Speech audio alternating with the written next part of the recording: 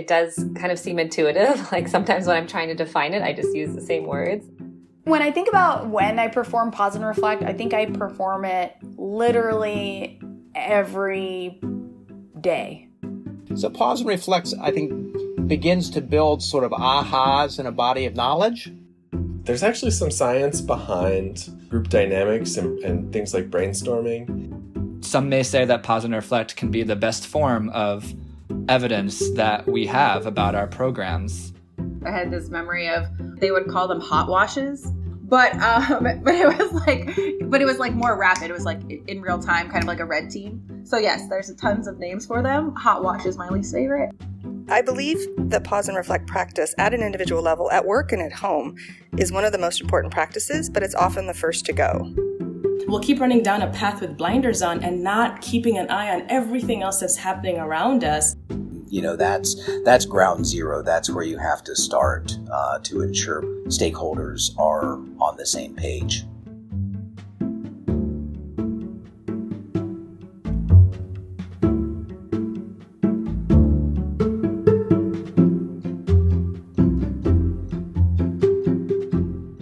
My name is Lane Pollock. I'm a senior learning advisor on the CLA team, which is part of the Bureau for Policy Planning and Learning. My name is Anjali Richards, and my title is Program Cycle Specialist, and I am currently working at the Center for Resilience in the Bureau for Resilience and Food Security. My name is Julie Uemana. I am a Strategic Monitoring and Evaluation and Learning Advisor. I support USAID Zambia, USAID Liberia, and the Center for Violence Prevention. Perry Pockrass, Instructional Design and Facilitation Specialist, and I support the PPL Bureau. My name is Sean Peabody. I'm a senior learning specialist with USAID's Program Cycle Mechanism, which is an institutional support contract for the Bureau of Policy Planning and Learning. Namita Jacob. I am a PCM specialist in the Mexico Program Office. My name is Rick Spencer, Activity Design Specialist. I am within USAID's Bureau for Humanitarian Assistance, BHA. Sam Gersten, Office of Democracy, Development, and Innovations. Tina Bienkia, Monitoring, Evaluation, and Learning Advisor, and I support the program office within the USAID Somalia mission. So for a number of years, even before AID started Pause and Reflect, there were organizational stock takings. And many organizations I've worked with, typically in a strategic planning process, we would do sort of a organizational plus delta. What's working well? What's not working well? Let's reflect upon what we were doing. Pause and Reflect sort of captures that sort of both individual behavioral and organizational dynamic. The phrase pause and reflect is simultaneously purposely vague and attempting to be inclusive in terms of the various sets of practices that are included. Also, the objectives that pause and reflect practice can achieve. What I love about the pause and reflect phrase and other phrases like reflective practice, reflective learning, we used to say big picture reflection a lot. That was a term that was early in the early CLA days at USAID. So those are some of the other kind of terminologies that float around with respect to this practice. It can really be at an individual level. It can be at a team or organizational level. And so it's really applying a practice of taking an experience that you've had, something that's happened, and stopping and saying, what just happened? How did that go? How did I feel about that? What's the upshot in terms of what I learned from that? And what might I do differently going forward? I think pause and reflect is an intentional time for adaptation. I think other organizations, might call it like an annual check-in or a progress check or a data synthesis meeting. But I think with USAID, I like the term pause and reflect because it keeps it broad enough that you can adapt the concept to the specific purpose of whether it's your project or an activity or, whatever else you've got going on that you want to learn from. To me, pause and reflect, there's two words that come to my mind. First one is opportunity. So by that, I mean an opportunity for all who are involved in an activity team or just more broadly in a programming team to contribute evidence to their program. The second part of that is pause and reflect. To me, it means evidence, not to necessarily compare and contrast it to other forms of evidence we often gather. I feel that they can be seen at the same level as all different forms of evidence and to not diminish the fact that pause and reflect is evidence in and of itself. I just think about slowing down, right? Pause and reflects give us an opportunity when they're done well and when they're integrated well to create a platform for collective constructive criticism of how we can improve together. Intentionally creating the space for a group of people to come together and just reflect on what are we doing and why are we doing it. So within the context of what I do and what our team does here at BHA, pause and reflect, broadly speaking, is really a purposeful approach to finding key milestones in the life of designing an activity and validating assumptions along the way that contribute to an effective design.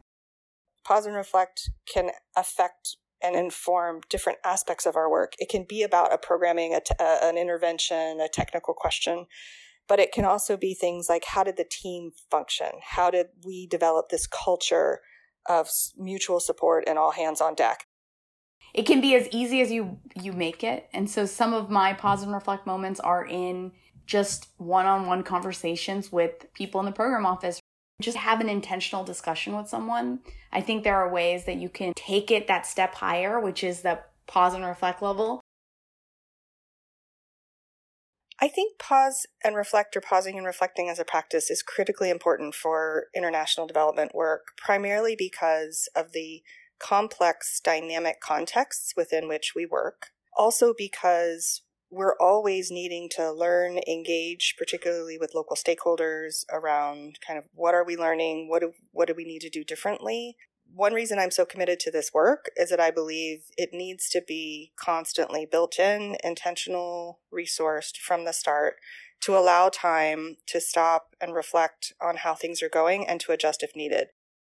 We cannot assume that the solutions that we're proposing in the context within which we work are the correct solutions.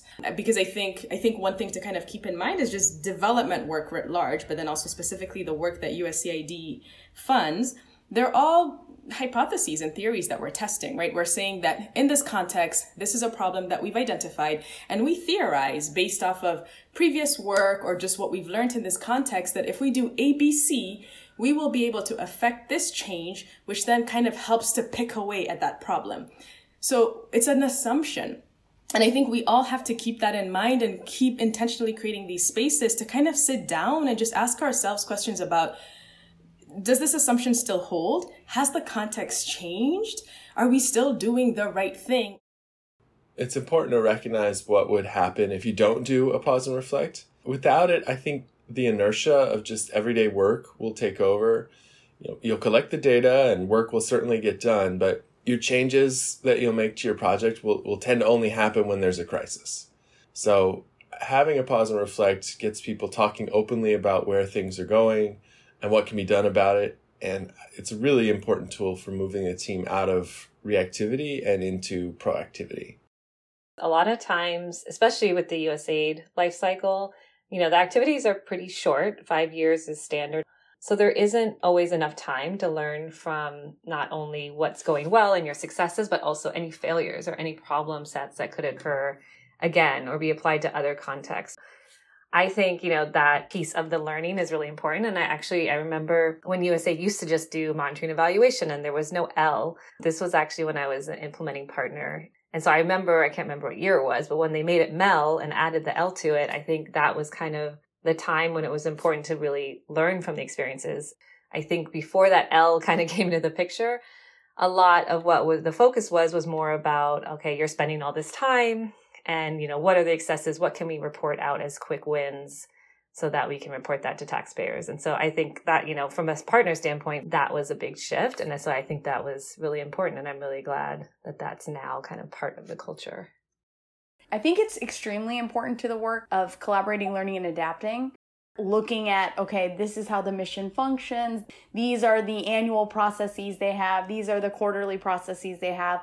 What are some ways I can find insertion points for CLA that can actually make the mission more productive and create this culture of learning? If there is a redundancy, if there is an overexertion of resources, if there is a longer process than is needed, then hopefully there's a way that we can improve that.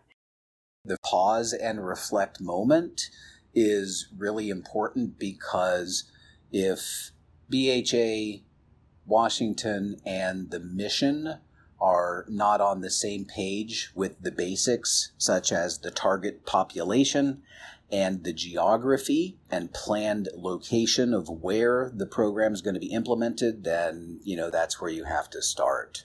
Much of the decision-making within BHA, whether it's in activity design or monitoring and evaluation or other program implementation decisions, are often quite consultative and collaborative. Studies have shown that setting aside a consistent practice of pausing and reflecting at an individual level increases your productivity as measured by, for example, your ability to retain information, to apply learning, to really internalize trainings, whatever. So at that individual level, incorporating it into our daily practice behaviors, expectations about how we perform and interact with one another, I think is also quite important to just the overall effectiveness of an organization, including but not limited to USAID. We know we don't know everything, and if we can uncover what we don't know, it helps us. It may helps us change our theory of change, may help us design something differently. So that's why I think it's been critical. The next step is what makes effective pause and reflect, and that's determining whether the evidence that we're generating out of a pause and reflect activity is robust. That can be a principle applied to any sort of pause and reflect type of activity or scenario or process, because there are many. Is the evidence coming out of our pause and reflect moment inclusive of everyone who was in the room? Is the evidence comprehensive of all the different roles of people in the room, influences and opinions and experiences? Is the evidence non-biased? And so obviously when you have a bunch of people in a room all have a connection to an activity, for instance, there probably will be a lot of bias depending on who's sitting and what the questions and discussions are. So, just with any other type of evidence gathering process, you got to discover what measures were taken to at least acknowledge potential biases or mitigate. One aspect of successful pause and reflect is being quite clear before you start about how you're thinking about applying the outcomes of your pause and reflect. To ask yourself is this going to inform a policy change? Is this the next project? Is this my own kind of learning for how I do my work? The second thing, and it kind of ties to this, is that everybody needs to understand what the purpose is. So, for example, when I did a pause and reflect for USAID Zambia with our MEL team, before we even launched into the pause and reflect, I asked them if they had ever done one at USAID. Do they know what they are? Do they know what the purpose is? And set that expectation of honesty and openness. You need to be very clear on why are we gathering today? Why are we here today? And kind of to what end? And so making sure that purpose is clear. I think pause and reflect work well when there is a high level of trust. It takes time to get to that high level of trust. And so if you're working within a system where maybe this is the first time that you're doing it, recognizing that the first one that I hold might not get me what I want to, but how do I start to lay the foundation so that when I start to ask questions where people are pushed to be more vulnerable or where people are pushed to kind of think about where things did not go well, that we have that trust as a group. If there isn't just an intentional structure that's thought about, it's very easy for it to either become a venting session or for it to become a session that ends up overly focused on a very minimal point that's not the what's important, right? But maybe because that's the point that's most comfortable for people to talk about. I think what's important for an effective pause and reflect session is to have a neutral facilitator host that event. Oftentimes, people have a vested interest in the process that they are currently doing. When you do a pause and reflect, there may be an outcome of change. In order to get equal inputs from everybody, it should be a neutral and unbiased facilitator leading that discussion.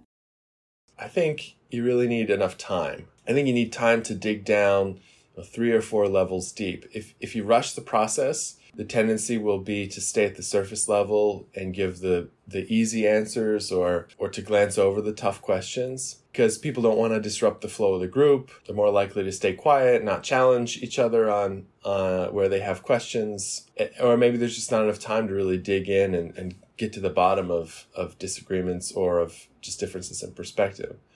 So if you've got more time and there's an expectation that decisions are going to be made, we're going to change this project or activity or whatever it is, then the group can focus on, okay, so there's going to be changes. Where do we want the changes? Let's make sure we're changing the things that need change. And with that expectation, then I think you get everybody lined up, with the right incentives moving towards, let's get these adaptations to the places where they need to be.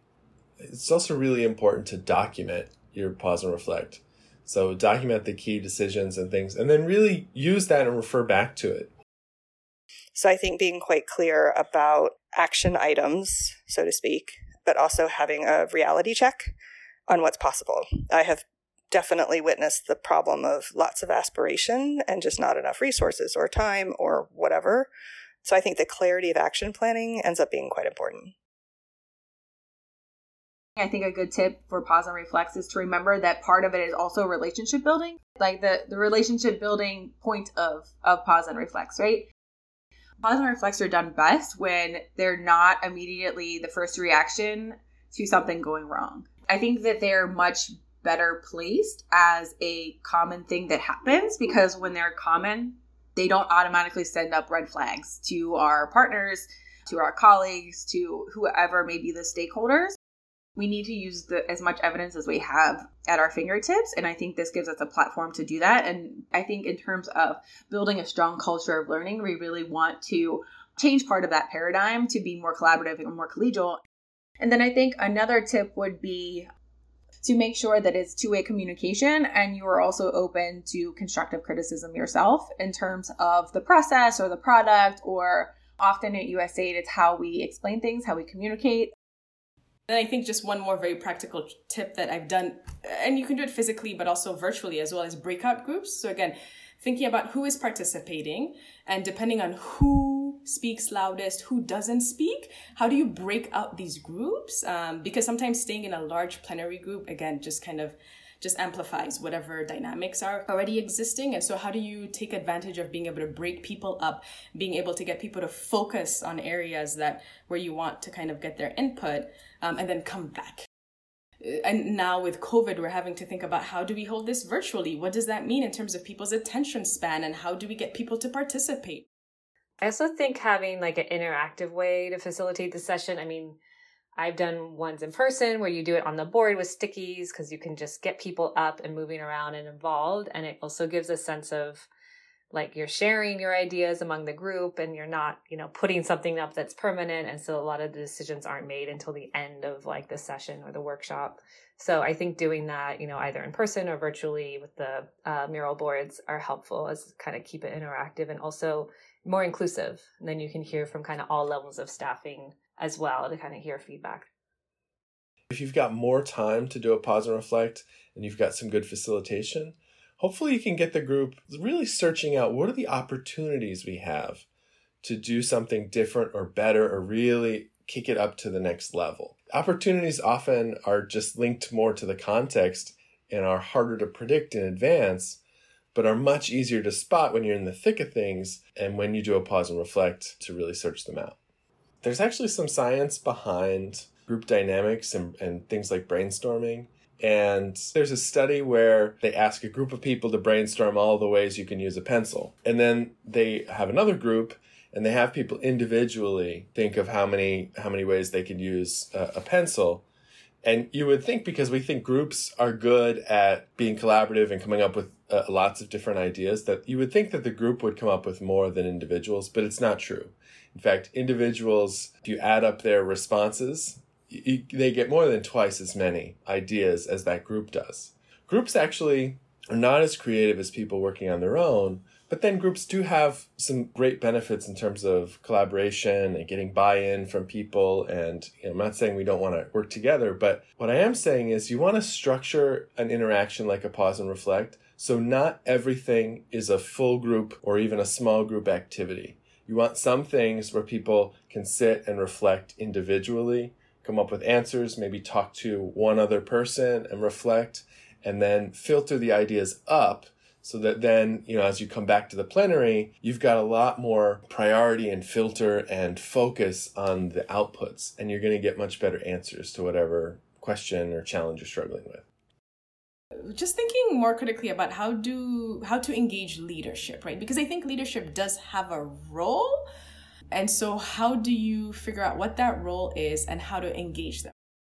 I think another thing we have to recognize that there are a lot of power dynamics inherent in this sector and within USAID as well. And so I think part of pausing and reflecting is also being intentional about who is in the room and whose voices are being heard.